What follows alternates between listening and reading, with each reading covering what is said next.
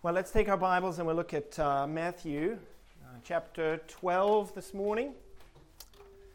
Is it warm in here? Does anybody need air conditioning? How many of you are warm? A little bit warm? Okay. Caleb, can you click the air conditioner on? I think it should be on cool. Let's see what that does. That means that I'm going to get nice and cool, I think, up here. That's okay. Matthew chapter 12.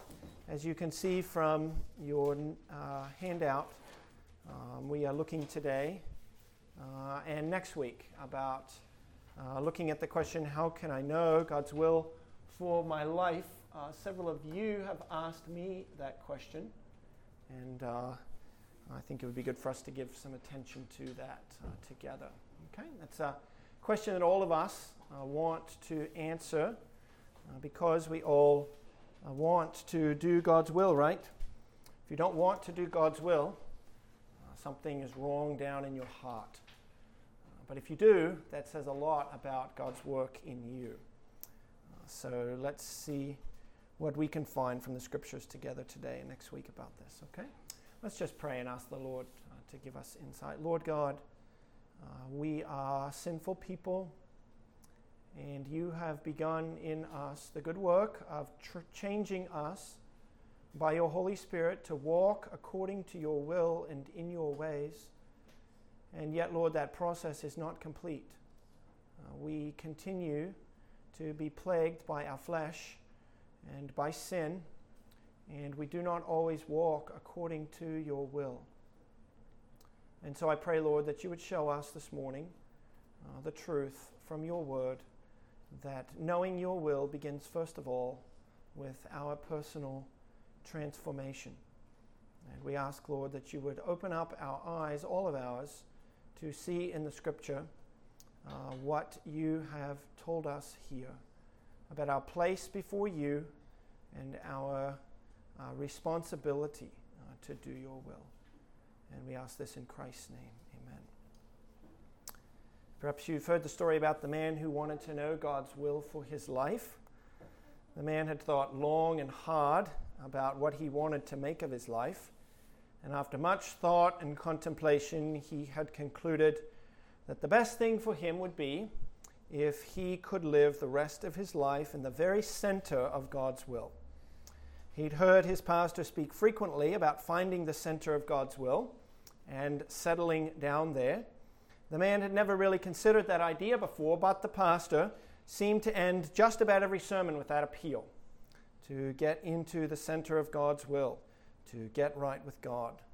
It seemed to be the safest place for him. And of course, all of that seemed very logical to him. If the center of God's will was the safest place, then if only he could find the center of God's will, he would have arrived at the place of safety.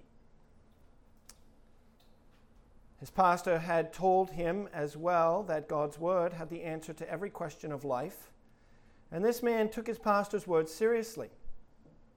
What his pastor had not told him was how to use his Bible to answer some of these questions.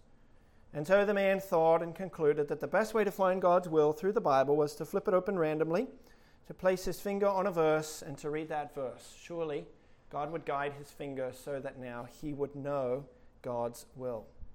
Surely his actions, God would use his actions to reveal his will. And so the man picked up his Bible and paused. It was risky business to surrender his life to God's will. What would God require of him? Would he have the fortitude to obey? It seemed that this was the only path to safety and blessing. And so, holding the Bible loosely, he let it fall open to a passage of Scripture. He laid the open Bible on the table. He closed his eyes tight and he looked up to heaven and offered a prayer for God's direction. And then, ever so slowly, he set his finger down upon the passage before him. He opened his eyes and looked down and read, Judas went out and hung himself. Not thinking that God could really have heard his prayer for direction, he closed his Bible and opened it again to another page. He offered another prayer, and again he laid his finger on the page and opened his eyes to read, "Go thou and do likewise." That didn't quite fit his idea of what he thought God's will should be for his life, and so he repeated the exercise once more. Once more he breathed a prayer, laid his finger ever so reverently upon the Bible, and this time the passage read, "Do whatever he tells you." Somehow God's will did not seem so safe anymore. The path of safety seemed to lie elsewhere, not through that exercise. That story, I'm sure, is not true, but perhaps you've heard it. I've heard it once or twice in my life. It does seem, though, to represent the understanding that many Christians have of finding and knowing and doing the will of God. The whole idea of knowing God's will, discerning God's will, is pretty hazy in our minds. There's a lot of fog in most Christians' minds, I think, regarding how to answer that question of how we come to know the will of God. And that's a really difficult thing for us because as Christians we want to know and do the will of God. There are very few things that a Christian desires more than to do what pleases his Lord. And so for some Christians this is a constantly perplexing problem. How do I find the will of God so that I can do it? To them, God's will seems always a bit hard to find, and they can't understand why God does not reveal it more clearly to them. If God wants me to do his will, why doesn't he show it to me? Other Christians seem to have mastered the art of discerning God's will. In fact, they have mastered the art so well that their lives never really seem to settle down. The Spirit of God is always pulling them hither and yon, and their obedience to the will of God means grass never grows under their feet. It seems that God can never quite make up his mind about where he wants them to be, but one thing is certain, they are following the will of God to every corner of the earth. At any rate, the one thing God never seems to require of those believers is steady faithfulness in one place for any length of time. And both versions of Christianity are highly unstable. The first set of Christians is never really sure what God's will is. They never really seem to have figured it out, and so that leaves them vulnerable and unsure of what the next step should be in their life. They totter along through their Christian lives, never really sure of where they are going. If being in the center of God's will is the safest place to be, then it's not safe to get out of bed in the morning until you know what God's will is for you during the day. You might end up outside the center of God's will, and that would not be safe. We don't generally have a good sense of what God wants me to eat for breakfast or what he wants me to do with my day, and the fear of moving into my day without a strong sense of what God's will is for me is paralyzing. The weight of it is crushing. It's not safe to get out of bed unless I know what God's will for my life is. And so, as a result, Christians in this category often float along with little or no purpose in their lives. They have no direction, very little motivation to step forward to do anything. They fill their days with unproductivity because to move forward without a clear sense of what God's will is risky business indeed. The other set of Christians can never seem to settle down anywhere long enough to actually do the will of God. God seems more interested in keeping them moving than in seeing them settle down and become productive Christians in any one area of life. Motion seems to equal holiness, and this version of holiness is about as unstable as a leaf blown by every wind. Now, knowing and doing the will of God was the lifeblood of Jesus of Nazareth. Psalm 40, verse 8 is a messianic prediction. I delight to do your will, O my God. Your law is within my heart. That is the heart cry of every follower of Jesus Christ. I would love to do your will, Lord. It is my heart's desire. Now, what is your will so that I may do it? Lord, show me your ways and I will walk in them. What is your will for me tomorrow morning? How can I know God's will for my life so that I may do it? There are a number of passages of Scripture that I think would be helpful for us to work through to put these questions together. And what we're going to find is that God is far more interested in transforming us so that we do His will than in giving us a formula to discern His will for our lives. In fact, being transformed, Paul tells us, being sanctified, is the will of God for every Christian. And it is only when that is our chief pursuit that we are in any place to discern and do the will of God. And for the task of sanctification, God gives us ample direction. We are not in the dark about that. Pursuing sanctification, growth in Christ-likeness, is actually the only way to know and do God's will. There is no shortcut to it. Now, before we get to what the Scriptures have to say to us about this, I just want to think with you about a couple of questions that you have there. I think I've included 2 of them, though I think I have 3. I want to consider 3 questions about knowing God's will for my life. And I think it's important for us to get these settled ahead of time. And we're not going to look at specific passages of Scripture for each one.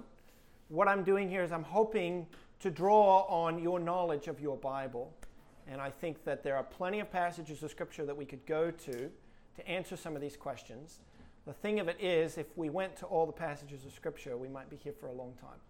So I'm going to draw on your general knowledge of the Scripture, and I think that what we look at here, these questions and the answers we come to, will really make a lot of sense to you if you've read your Bible for any length of time. The first question I think we ought to think about is this: what is motivating me to seek to know God's will for my life? Why do I want to know God's will for my life? I think a corollary question to that is, for whose sake and well-being do I desire to know God's will?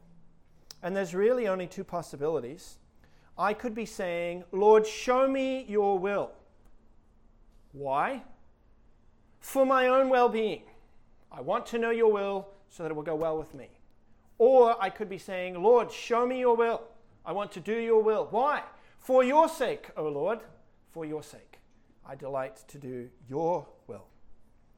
Let's think for just a minute about the possibility that we could be concerned to know God's will for our lives for a self-serving motivation, for my own well-being. You have probably heard the statement, the safest place for you is in the center of God's will. That statement is true depending on what we mean when we say the safest place for me is in the center of God's will.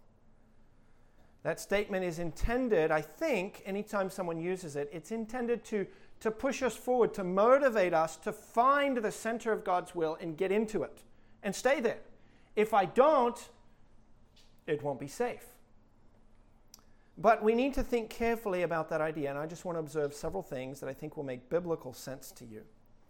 The first thing that I want to observe about that statement is that Scripture never speaks to us about God's will as having a center. If you can show me a passage of Scripture that talks about a center or not quite in the center of God's will, I would love to see it. I've looked this past week. Are there degrees of being in God's will? Is there a center and then the next concentric circle and the next concentric circle and the next concentric circle? The Scripture never speaks to us in those terms about the will of God.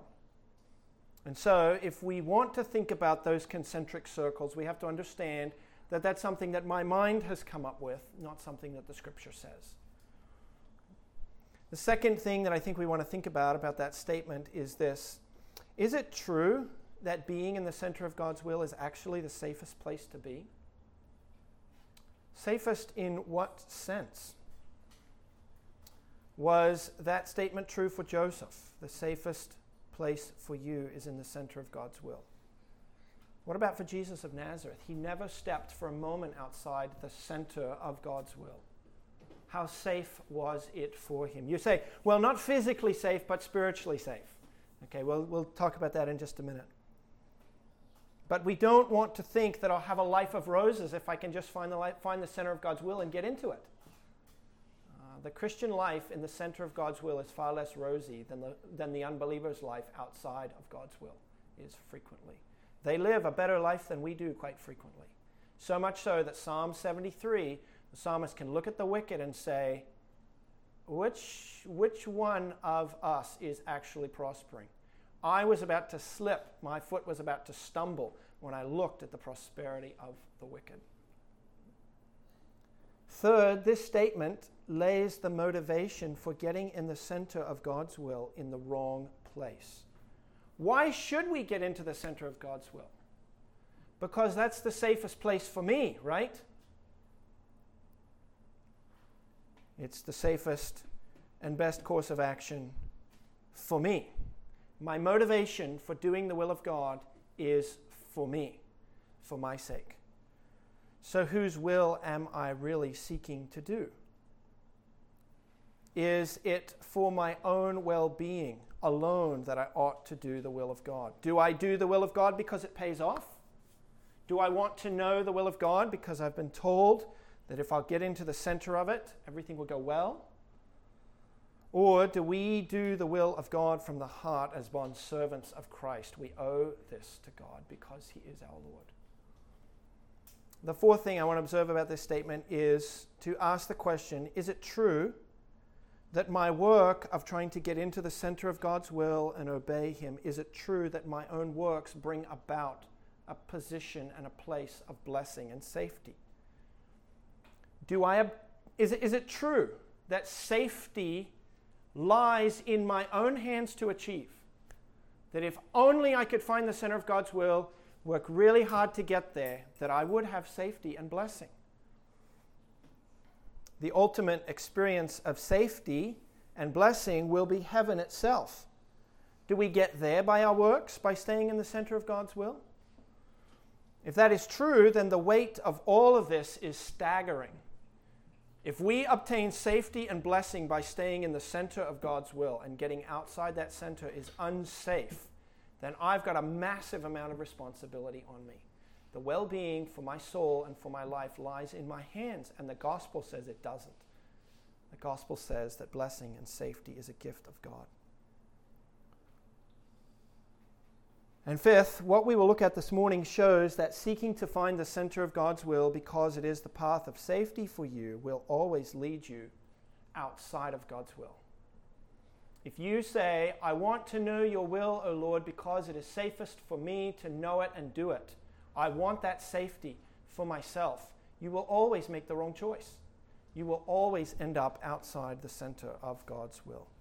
If the reason you are seeking to know God's will for your life is so that you can have a life of safety and blessing, then you will never find the will of God. And you will see that this morning as we go through the passage of Scripture. That's probably the point that makes least sense to us biblically, but that's what we're going to look at this morning. So I could seek to know and do the will of God for my own sake and well-being, because I think that that's what I should have. The other possibility is that I could seek to know and do the will of God because it is for God's sake that I want to do His will.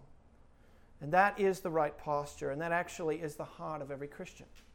We must seek to know and do God's will for His sake first of all. This is the heart cry of every Christian. I delight to do your will, O my God. It is my delight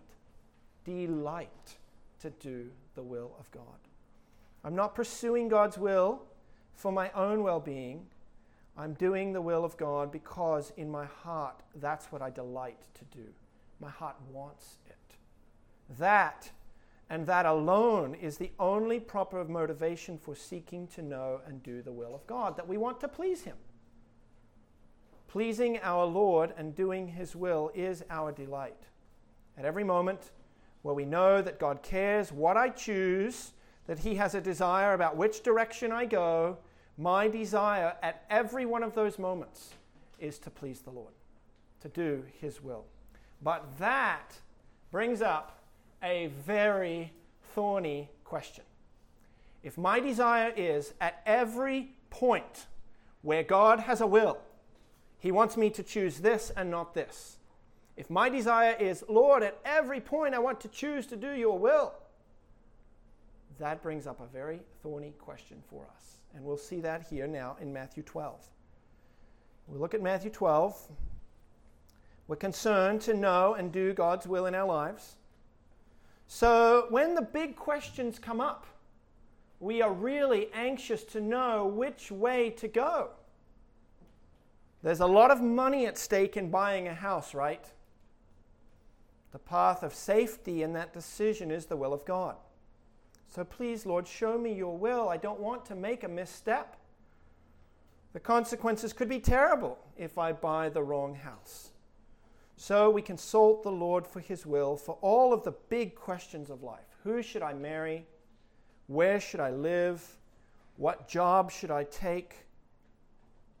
But what about slightly less weighty questions like this? Which mattress does God want me to buy? Does he care? What about the question of what car I should drive? Does God care about that? Does God have a will about which car I drive? If he does, then that question, we've got to think hard. What is God's will? Which choice would be most pleasing to him?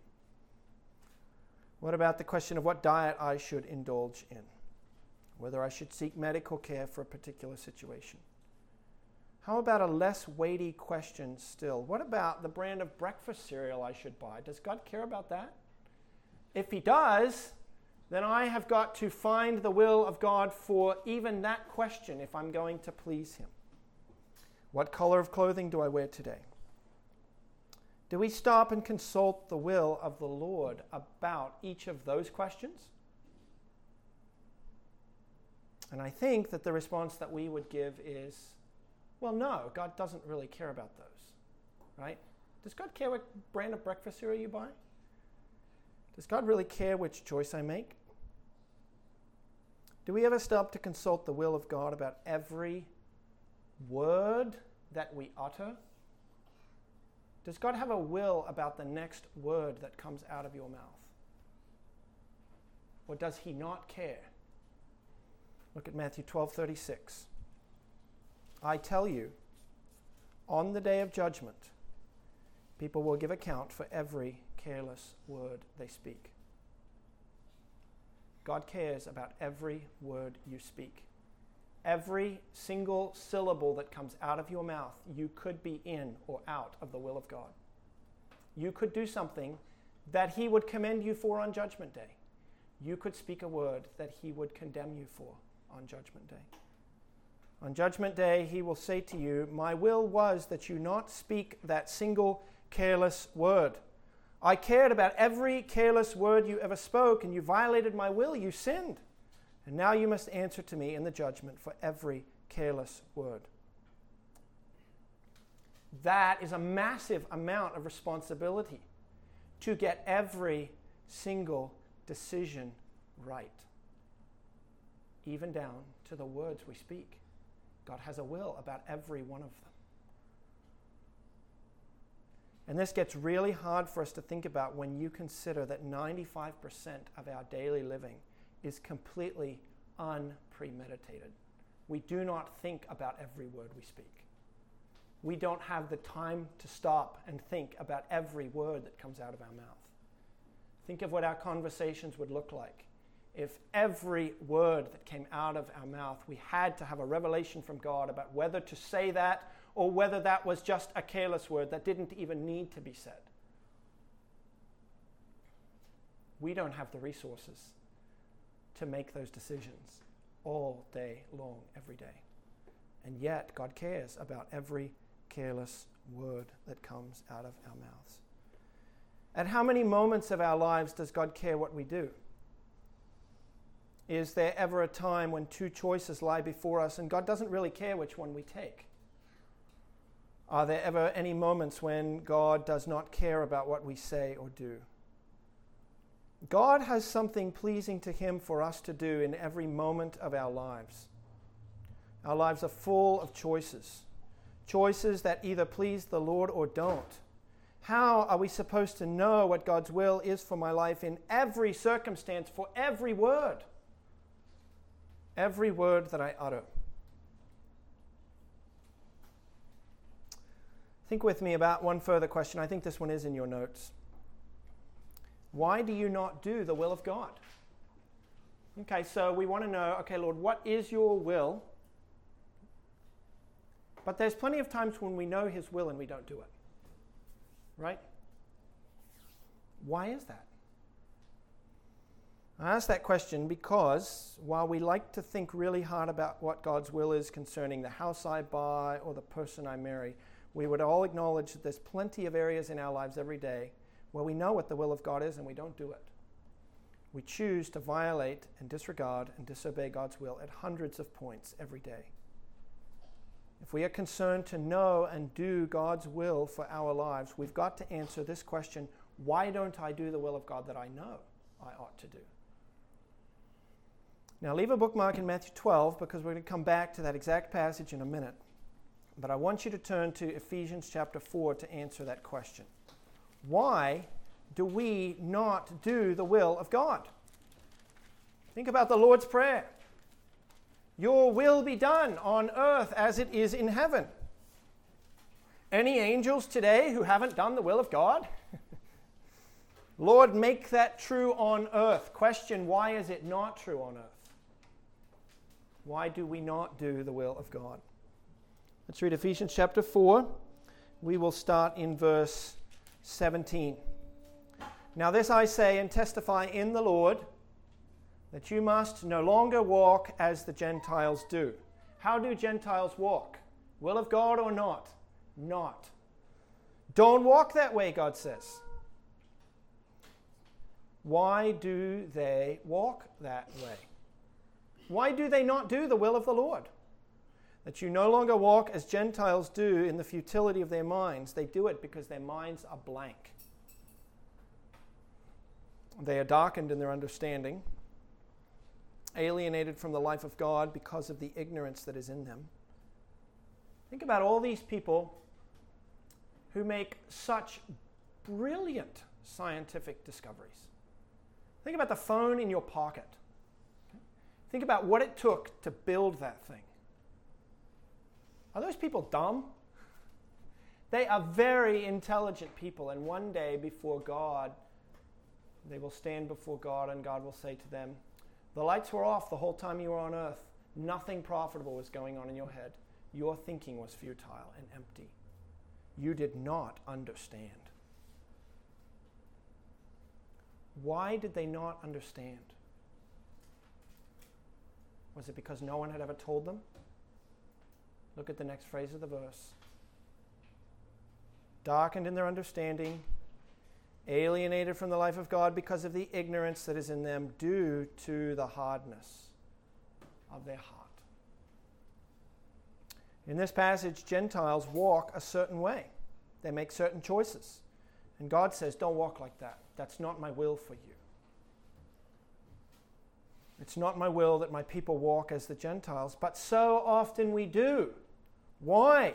Why do the Gentiles walk the way that they do, contrary to the will of the Lord? Why do we walk as we do, sometimes contrary to the will of the Lord? And the answer is because of who the Gentiles are. It's because they're Gentiles with hard hearts. That's why they walk as Gentiles. This verse presents us with a distinction that we don't often stop to ponder. We think that the greatest thing that gets in the way of our doing the will of God is that we don't know what it is. If I could only know what it is, I would do it. This verse tells us something dramatically different. The primary thing missing out there in the world is not knowledge of the will of God, right? Do they know? Got a conscience. They know. The primary thing missing is the heart to do it. Something's broken in them. So they know, but they don't do it. Hardness of heart. And that's why they walk like Gentiles. Because the heart is Gentile heart. And so the walk is Gentile walk. The primary thing missing is not knowledge of the Lord. The primary thing missing is a heart to do it. That's why they don't do the will of the Lord, because down in their hearts, they are unchanged. They are hard. Now turn back to Matthew 12.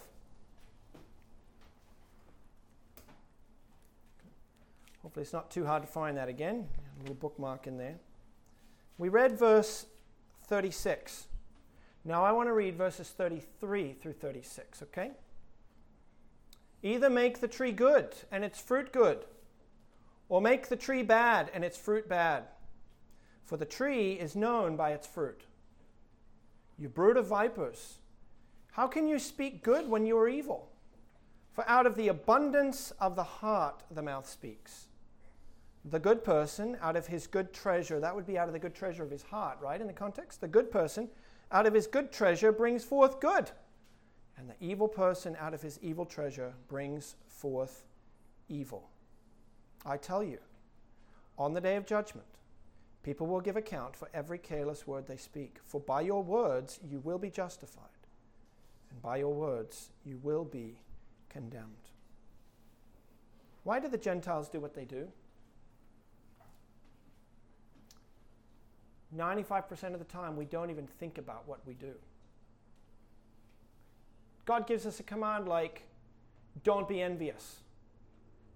Does anybody look at a situation that could cause envy and think to themselves, you know, I'm going to wait about 30 seconds and then I'm going to get really envious? Or does seeing it provoke envy? Do we even think about the choices that we make? Do we even have the bandwidth to think about all of them? And the answer is, no, we don't. So if God's will is, don't be envious, how do I even obey and do the will of God? Question, where did the envy come from? Me. If I want to do the will of God, what has to happen? The tree has got to be changed. If we're going to bear good fruit, the tree has got to be changed. Now, change the tree. Good tree. What comes out when the situation of envy lies before me? What comes out is the will of God. And we do not respond in envy. Change the tree, and the fruit will be good. Because out of his good treasure, a man brings forth good things. It is out of the heart that the mouth speaks. It's out of the heart that the emotions react. It's out of the heart that the hands move and the feet walk. So we don't think about 95% of what goes on in our day, and every careless word will be brought into account. How can I do the will of God then with any hope of success? Is it a matter of thinking really hard, Lord, I need a revelation from you so that I know what to do now in this circumstance? Or is it a matter of, Lord, change me so that in the circumstance I bring forth good fruits? That is why the Gentiles do not do the will of God. And that's why Christians do not do the will of God so many times, because of the heart.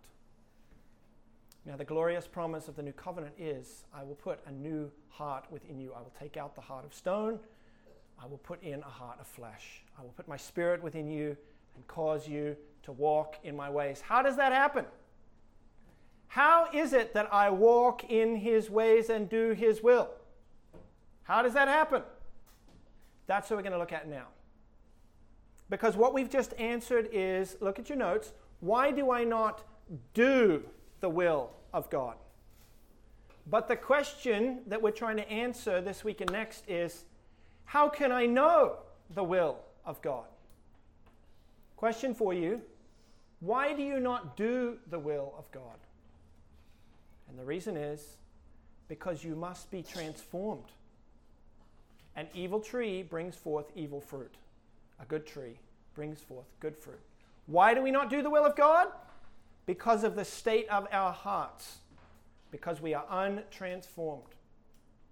But that's not actually the question we're seeking to answer.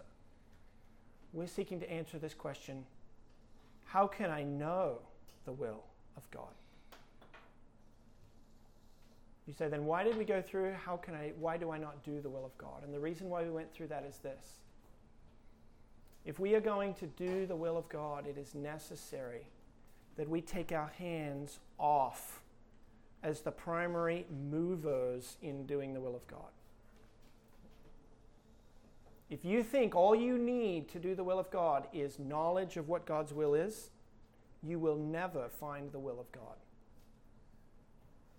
Because if God gave you a revelation, a newsflash, in this moment you're supposed to buy this house on such and such a street with this house number. You could go and do the will of God and remain completely unchanged. It doesn't require any transformation to do the will of God if God's just giving you knowledge, and that's all that's required. It's just a bit of knowledge and then you do it. To actually do the will of God requires that I change. Because God is not merely interested in downloading information into my brain so that I do all the right things. God is primarily interested in creating a bride for his Son who is holy and without blame, and that starts in the heart. It doesn't start with my actions. And so God has set up our doing of the will of God, our knowing of the will of God in such a way that it is impossible to do his will from the heart unless I'm changed. And so for that reason, let's turn to Romans chapter 12 and look at our first passage of Scripture on how we may know the will of God.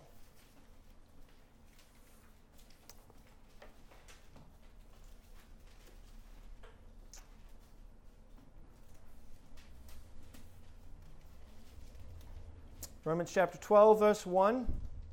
I appeal to you, therefore, brothers, by the mercies of God, to present your bodies as a living sacrifice, holy and acceptable to God, which is your spiritual worship. Do not be conformed to this world, but be transformed by the renewal of your minds, so that by testing you may discern what the will of God is, what is good and acceptable and perfect. Paul concludes the verse with a statement of purpose. Why present your bodies? Why avoid being conformed to the world? Why offer up yourself as a living sacrifice? Why be transformed by the renewing of your mind? So that you can discern the will of God. Which means, if you want to know the will of God, and you remain untransformed, you remain conformed to this world, and you do not present your body as a living sacrifice, you will never know the will of God. As long as you are holding on to that worldly mindset, I'm going to make the best of my life that I can. I want it to be everything that I want it to be. I want it to be safe for me. That's why I pursue the will of God, because I want all the benefit for myself. As long as that is our mindset, the world's mindset, God exists for my sake, to keep me safe. If I do his will, as long as that is our mindset, we bear the mindset of the world, we will not discern the will of God. It is only by being transformed that we will know the will of God. So let's look at this passage here, just briefly. Paul gives us an opening statement of appeal. I appeal to you, therefore, brothers, by the mercies of God. And we're not going to go through the entirety of these verses. I looked at two different preachers this past week. One of them spent 9 sermons on these 2 verses, 9-hour-long sermons on these 2 verses. And another one spent 5-hour and 15-minute-long sermons on these verses. So we're not going to go all the way down into the bottom of them. But I do want to point out a couple of things to you. Paul begins with an appeal. Brothers, on the basis of the mercies of God, present your bodies as a living sacrifice. Right away, out of the gate, we get an answer to our question of what motivates me to seek the will of God.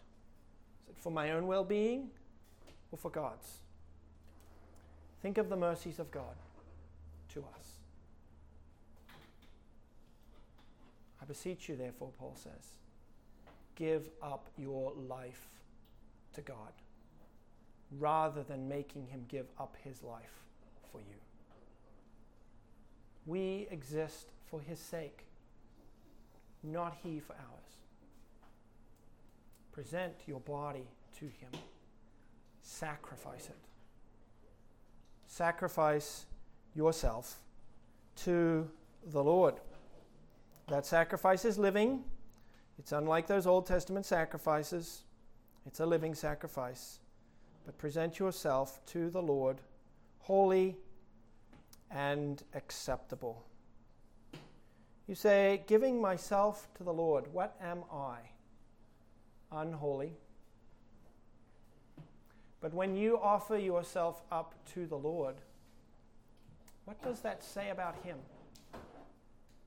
What does that say about his worth? To offer your unholy self up to the Lord is to offer up to the Lord a sacrifice that he is worthy of. Everything you have, he is worthy of that. And thus the sacrifice is holy.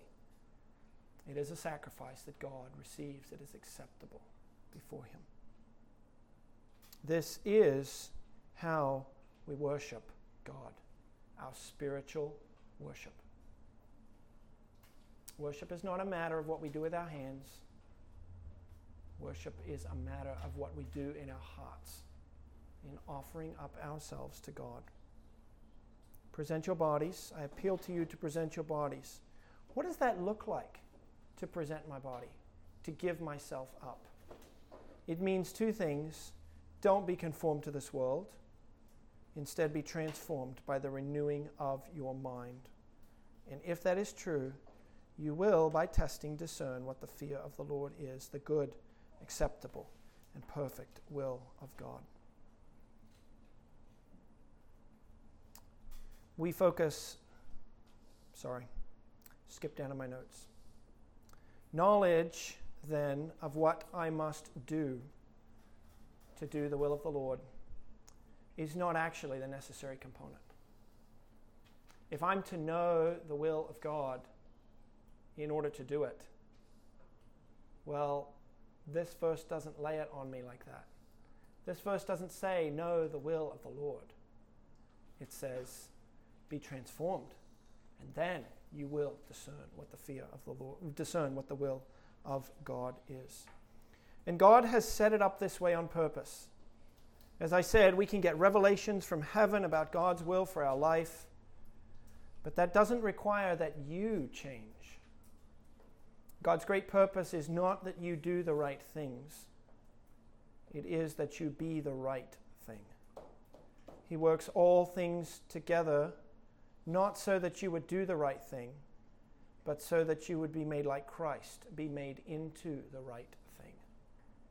God sends his revelations to totally pagan individuals like Balaam, and Balaam gets on his donkey because the angel of the Lord came to him, and he rides off to do iniquity. He's doing what the angel said, but he's doing it unchanged, full of greed for money, Peter tells us. And so in doing the will of God, he is not doing the will of God because he remains unchanged. God is interested in so much more than just getting us to do the right things, to be in the right place at the right time. He's interested in changing us so that as he changes us, the right things come out of our hearts. The tree bears good fruit. The right things come out of our heart, things like love and trust and knowledge of him. And so we must focus far less on, does God want me to buy this house or that one? And much more on, Lord, how must I change in this circumstance? What's wrong with me? Renew my mind. Change me. We've got to be transformed before we can know the will of the Lord. Divination does not require transformation, but to make the tree good will produce good fruits. So our need is new hearts, because our choices flow from who we are. And by transforming us, God directs us to make God-pleasing choices. In those unpremeditated moments, the words that come out of our mouth are right, even though we didn't stop to get a revelation from the Lord or to apply a specific passage of Scripture. I'm not saying we shouldn't do that. I'm just saying 95% of the time we don't even think about that. So how are we going to make God-pleasing choices in that 95% of the time? It begins with making the tree good. So I want to answer one more question and then look at two more brief passages of Scripture and we'll be done. This will be a short answer, hopefully, to this question. Why is it that we cannot know God's will unless we are transformed? Why has God set it up this way? The answer is that it is through me that God's will becomes known. Okay, look at it. Romans 12, verses 1 and 2. I appeal to you, brothers, present your bodies, don't be conformed to this world, but be transformed by the renewal of your mind, and then you will discern what the will of the Lord is. Discerning is what goes on in my mind. As my mind is transformed and renewed, then I can discern the will of God. And for that reason, if our minds are bent and crooked and misshapen, we won't discern the good and acceptable and perfect will of God. But what about if God has straightened them out? Now we have a greater possibility of discerning the will of the Lord. And in that moment of the right words coming out of our mouths. We cannot know the will of the Lord unless our minds are set right. But it's actually deeper than that, because the mind is driven by the heart, by what we love. If my heart is wrong, I will not know God's will for my life, and praise the Lord. The promise of the new covenant is that the heart has been set right. And now it is a matter of the mind being set right. And then the affections of the heart will work themselves out through the mind into my daily life. I will discern and do the will of God. We cannot know the will of God for our lives unless we are transformed for several reasons. We just looked at one of them. Because it is the transformation of the mind that gives us then the ability to test and discern what the will of God is. But the second reason is because the world squeezes us. And Paul tells us, don't be squeezed into its mold. Not only do we start off as bad trees, but there's a lot of forces to keep us as bad trees, to continue to think like the world.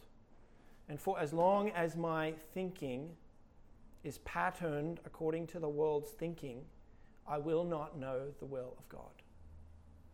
I must be not conformed to this world, transformed by the renewal of my mind, and then I will be in a place to discern the will of the Lord. Here again, with the world, we see the principle that good fruit begins at the level of the tree itself. It is me that the world is seeking to conform to itself. You don't be conformed. You are where all of the discerning of the will of God starts. If you are not conformed, if you and your mind are transformed, then you will be in a position to discern the will of the Lord. And the second reason, and this is something that I think about very frequently, why is it that we must be transformed if we are to know the will of God? And the reason for that is this. Because my untransformed self has a lot of desires. And those desires corrupt my mind so that it never makes the right decision. We all trust ourselves. We all believe ourselves. We all think we're right. We all think our desires are justified. And so, of course, my desires must be the will of God. They're right? God wants me to do right. Well, if I'm telling myself this, I'm the one who's always right in my mind. What my desires are reign supreme. And so for that reason, as long as I'm still in the mold of the world to seek my own desires, to please myself, trusting in myself, I will always make the wrong decision. And so our pursuit has got to be less on what is the will of God for my life and more on how must I grow to be more like Christ in every circumstance, to have the mind of Christ. And continued growth is required. I want you to look at one more passage of Scripture with me. You can turn to Philippians 1. And then before we read it, I want to put Ephesians 4 and Philippians 1 together for us. Hopefully Philippians 1 will have a little bit more of an impact then. Okay?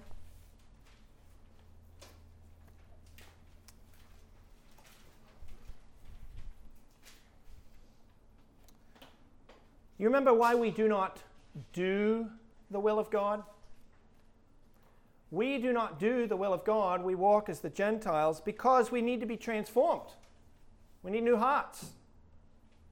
That was Ephesians 4, 17 through 18. That's why we don't do the will of God. Why do we not know the will of God?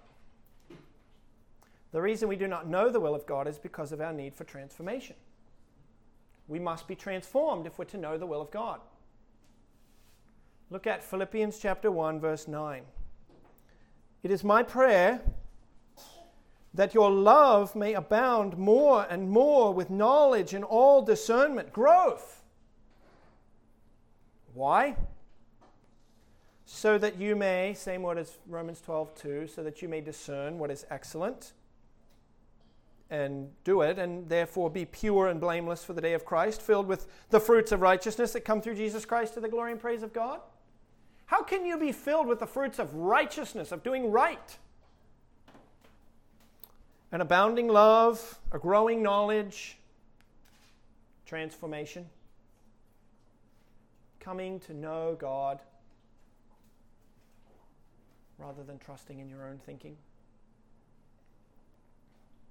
Continued growth is required. Our love for the world wanes, our love for God grows.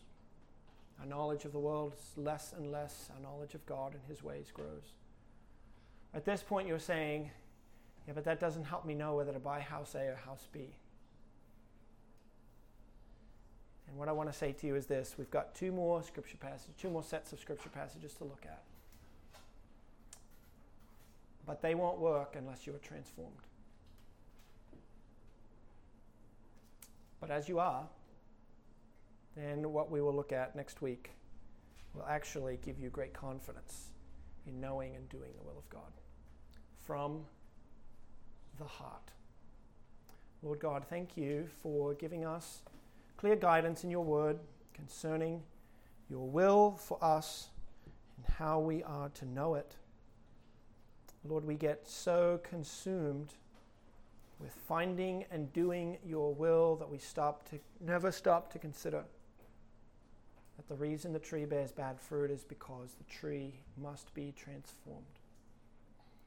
I pray, Lord, that you would transform us and give us a deep desire to pursue sanctification, to come to think about this world the way that you think about it, to come to view the various events and opportunities through your way of thinking about them. Help us to come to know your heart, the things that you value and love, so that we may copy that and devote ourselves to the things that you value and love. And help us to put the right weight and emphasis upon other people in our lives, so that their words to us convey the right weight and significance in discerning which direction we ought to go. And I pray, Lord, that this week you would open up to us the Scriptures, show us the glory of Christ in the gospel. It is by the mercies of God that we may answer Paul's appeal to present our bodies, to not be conformed to the world, and to be transformed. Lord, we don't want to give up our own way. We want to hold on to our own patterns of thinking. We want to hold on to what seems right to us. We want to trust ourselves. It seems so much more safe until we look at the cross, the mercies of God displayed there, and then we are prepared to present our bodies to you. You are the one who has offered up your Son for us, for your glory and for our well-being, but only in that order. And so, Lord, help us to trust your heart in offering ourselves up to you for transformation, so that we may know and do the will of God. And we ask this in Christ's name.